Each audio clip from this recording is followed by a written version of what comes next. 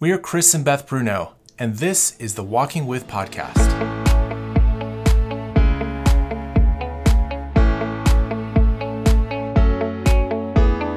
We lead a team of brave and brilliant Storywork counselors and coaches around the country, all committed to helping you come alive.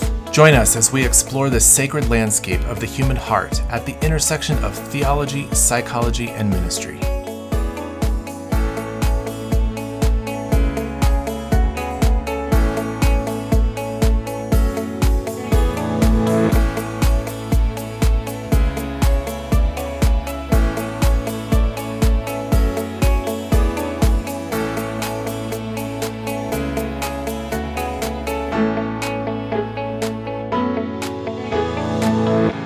This month, we've been in a series on relationships with those who are not always in the mainstream.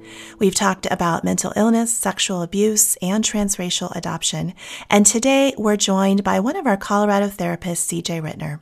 CJ relocated from Seattle during this crazy pandemic season and yet is already connecting with ministries and organizations in the area who work with youth. That is his specialty, teens, youth, adolescents, and men. And you can learn more about CJ over at restorationcounseling.com/CJ-Rittner.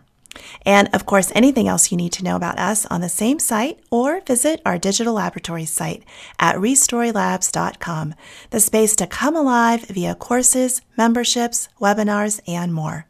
Here's our conversation with CJ. CJ, welcome to the podcast today. We're so glad to have you. Hi, thanks for having me.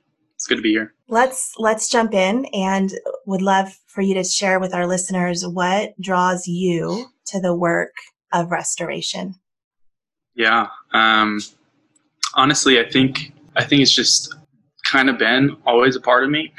And by that, I mean, I think it's just part of, I'm drawn to it because of my story. I see God at work in restoring my life, and in bringing goodness out of what is already a lot of goodness in my life, but into the places that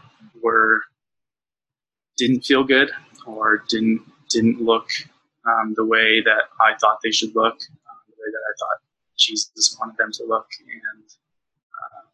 And so in many ways, restoration means, like, for me, a place of hope, right? Where I can look at the places that feel like I don't want to go there and have hope that someone else has already gone there, and that I get to just run into it with them. So if I can do that with others, that's like a great thing. Mm-hmm. I love that. Run into it with them. Mm-hmm. You work a lot with teenagers, adolescents. What does it look like to run into a story with a teenager? Yeah, I love that question. I've had this kind of an image that I've been using. I don't know if it's an image as much as a metaphor, but there's this idea that every teen is kind of on a mountaintop. And I'm a skier, or actually a snowboarder. I used to ski when I was a teenager. And I like to think of the teenage journey as like being on a mountain. And they've been equipped with skis, with a backpack, with everything they need to go down the mountain, except they've never gone down the mountain before. And so they need someone else to be there with them, and to teach them how. And it's going to look like a lot of falls, a lot of bruising. It's going to be frightening at times, but they're going to get down the mountain. And so for me, it looks like I get to be their guide. I get to be someone that's been down the mountain before a couple times, and get to do it again with them. And so that's kind of how I see, like, running into the journey with them, of restoration. Yeah. CJ, that is so important, even that metaphor, that image of snowboarding down, because like you said, there are bruises, there are falls, there are mistakes, there's fear, there's pride. Like, I can do this on my own, like all the things that we see in teens. And that can be so unnerving for a parent to say, hey, maybe I've not even gone down the mountain as much myself, but just to come alongside of someone else. I don't have the patience to teach. I see their falls and I get discouraged. I see the choices that they're making, and I get alarmed. Right. And even now, in the midst of this COVID world that we're living in, and teens are facing a mountain that parents, none of us have ever been down before. Right. So how would you could you talk about the challenges that you're seeing teenagers are facing now? And what does it look like for you now to be going down that mountain with them of a uncharted, territory? Yep. Yeah. So to continue the metaphor, if before it was sunny, clear skies, now it's a blizzard, right? Like, and instead of the mountain being, maybe a normal, like blue, black, like Winter Park look, it's, we're in Alaska in the wilderness and it's a cliff, right? Like, or the world is on fire and the sky is red. Yes, exactly. Yeah. And so I think the biggest thing is maybe it means we take the skis off and getting down the mountain looks a lot slower, right? It looks like we're hiking down the mountain rather than, pushing it into fifth gear and flooring it down the mountain. Because I think the biggest thing that, what I'm seeing from the teenagers that I have as clientele or that I get to work with, just in other arenas of my life, is this feeling of disconnection and of the unknown, right? That like these two things are the two biggest obstacles that they're facing. Right. I had a client just last week. He said this heartbreaking phrase that everybody has their rooms. Everybody has their four walls and everybody has a closed door. And it's just this reality of like, I have my Xbox, my parents have their TV, my sister has her phone, and we're all just in our rooms. And so you get just this sense of disconnection, right? Of disjointedness. And what does this lead to? It creates anxiety, depression. We're seeing huge rates of suicidal ideation, from what was already, right, the second leading cause of death in the United States for teenagers is suicide. That's just spiking. And it's because people feel so disconnected, so alone. And so I think part of being a parent is, can we take off our own skis, right? Can we get on their level? Can we face the unknown with them? And what they might be carrying is what they feel as just the weight of society. Like, can we take some of that weight on ourselves? Can we take some of the stuff out of their backpack and load it into ours? And that's like way easier said than done. For sure. Especially when parents themselves are facing a world that they've never been through either. And so, it's just really hard. This is just really hard. Mm-hmm. You said originally disconnection, and there was one other thing you named as really the two biggest issues. What was that one? Disconnection and the unknown. So I see that teens thrive on structure, right? They say they don't. Right. They say that like they thrive on being spontaneous and just doing their own thing, but that it's not true. Yeah. When you look at a teen's life, they have structure.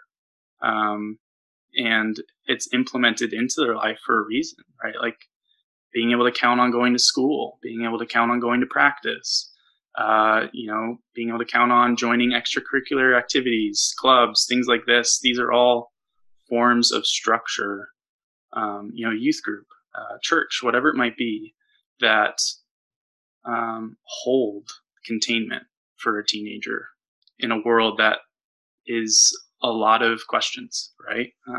Because they're still developing. They're still figuring out what is safe for me and what isn't, who is safe and who isn't. And so in a world like this, in which there's way more questions than answers, that's where we start to see the anxiety build, the sense of disconnectedness, the disjointedness, the unknown really becomes far more fearful. Mm-hmm. Oh, I see that. So at work in our own teenagers' lives, here we are in the middle of the fall, and I know a lot of school districts are about to shift. They're either about to go back home or they're about to try some sort of hybrid in-person model. And I feel like we had just settled in to some sort of routine. It wasn't a preferential routine. Nobody wanted to be fully at home, but we at least settled into it. That structure existed, a sense of, I know what today holds. Yep. And now as we transition back, there's all the question marks again. And not only the lack of structure, because what is that all going to feel like, but the disconnection that will exist in that structure because of all of the measures that have to be in place. And so they're going from the four walls of loneliness at home to 6 feet apart, no interaction in the hallways, face one way in the lunchroom, lack of connection. Aren't you curious about what that's going to really look like for our teen psychological state? Yes. Yeah. It's really scary. I mean, it's just exchanging 4 walls for another 4 walls. You get this sense of they need their friends, right? They need connection outside of mom, dad, sister, brother, grandma, grandpa. And they need to be able to like run up to a friend in the hallway and just embrace, right? Like, I've missed you. I've missed being able to share everything in these hallways, right? Like, I think back to my high school days and the hallways of school. That's where things happened. Right. That's where the life was. Standing at your locker, hanging out. Totally. And disconnected, disjointed. Mm-hmm. Well, I mean, we've talked here about at Restoration, and we've all seen that TED Talk where they're talking about the key reason that leads into addiction is disconnection, and how that is the root of so many problems. I mean, you just named a list of the kinds of problems that come out of disconnection. And so it makes me wonder, we're talking about teens as adults, but what is that like for us as adults? What's our own level of disconnection right now?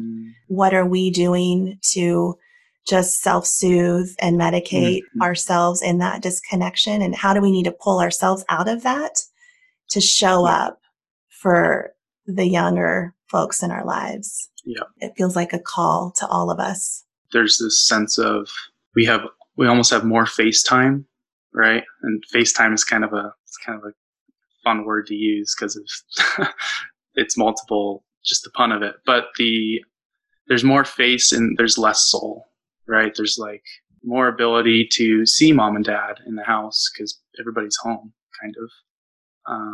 But there's almost less connection with more FaceTime is coming less connection. Like, it doesn't make much sense. And I think that just adds into the pot of confusion, right? Like, how is it that I'm seeing my parents more, and yet I feel more disconnected than ever? We're tuning in, right? As you said, like, we're tuning out to tune in somewhere else because we're medicating. And, as I'm listening to the conversation here, like there are the dark skies. There are the cloudy skies, right? Yep. And we do have to take our skis off and begin to walk down walk down the mountain in a different way. And I think, Beth, what you're talking about is really a call to parents and other adults to take their skis off and come back to some soulful connection. And at the same time, like I'm not trying to be like silver lining here, but teens are incredibly resilient people, right? They're incredibly brilliant people too. And the ways that I've seen the teens that I know engage and be present to themselves and jump into hobbies or find ways to pull that parent out of that TV show or, gather with a few close friends and still have connection. Like I'm just stunned often with the resiliency of teens. And I think if we walk well down the mountain now with the teens, we will actually, I think there's, just some pessimistic thoughts that this generation will not get the education that they need, that this generation, because of the school situation, that this generation will not, end up in whatever good place that they could have if we had not had this, COVID pandemic. Yep. I look at it as if we actually engage and if we actually as adults take our skis off and walk down the mountain, we will actually grow a generation that knows how to face adversity, knows how to emerge from places of challenge, knows how to navigate the disconnection and find connection again. Like, I think there's so much potential here for teens and our young people that, but only if we as adults take our boots off. That's really interesting. It just made me think of just about the boomer generation and post World War II and what they went through and how that crafted an entire generation to build our country. But we also see a lot of anemia in their ability to emotionally connect. And was that the lack of the parents walking down the mountain with them and attuning to them and engaging with them? And so we see great things come from walking through adversity for a generation, but then the huge lack.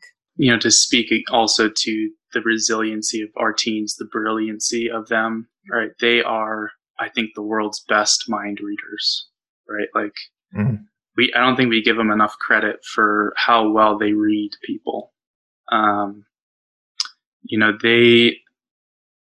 They know when you are when you're tuned in and when you're not. They already have enough people in their lives that sacrifice authenticity for the illusion of intimacy. And so how can we not do that? How can we be authentic with them? Not for the sake of an illusion of intimacy, but for the sake of actually tuning into the world, because they know. They know if we're doing that or not. And it's a challenge, right? Like, it's a challenge that we need to step into, and we get to step into. Yeah. Good. That's just great words, CJ. Thank you. I want to conclude with one total departure from the seriousness of what we've been talking about and ask you, during these months of doing I'm assuming 100% virtual counseling on Zoom, what is some crazy or funny situation that has happened with you on a Zoom call? I think the craziest thing that's happened is having a client that refused to turn off his camera because he was driving.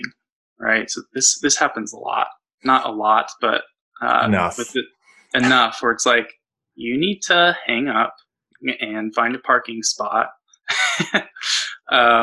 That's like kind of the only crazy thing I can think of, is all the times in a car.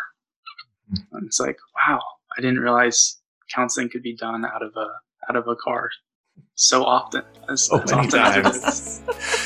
Yes. That's unnerving. Well, thanks for sharing that. Thanks for being with us today on the podcast.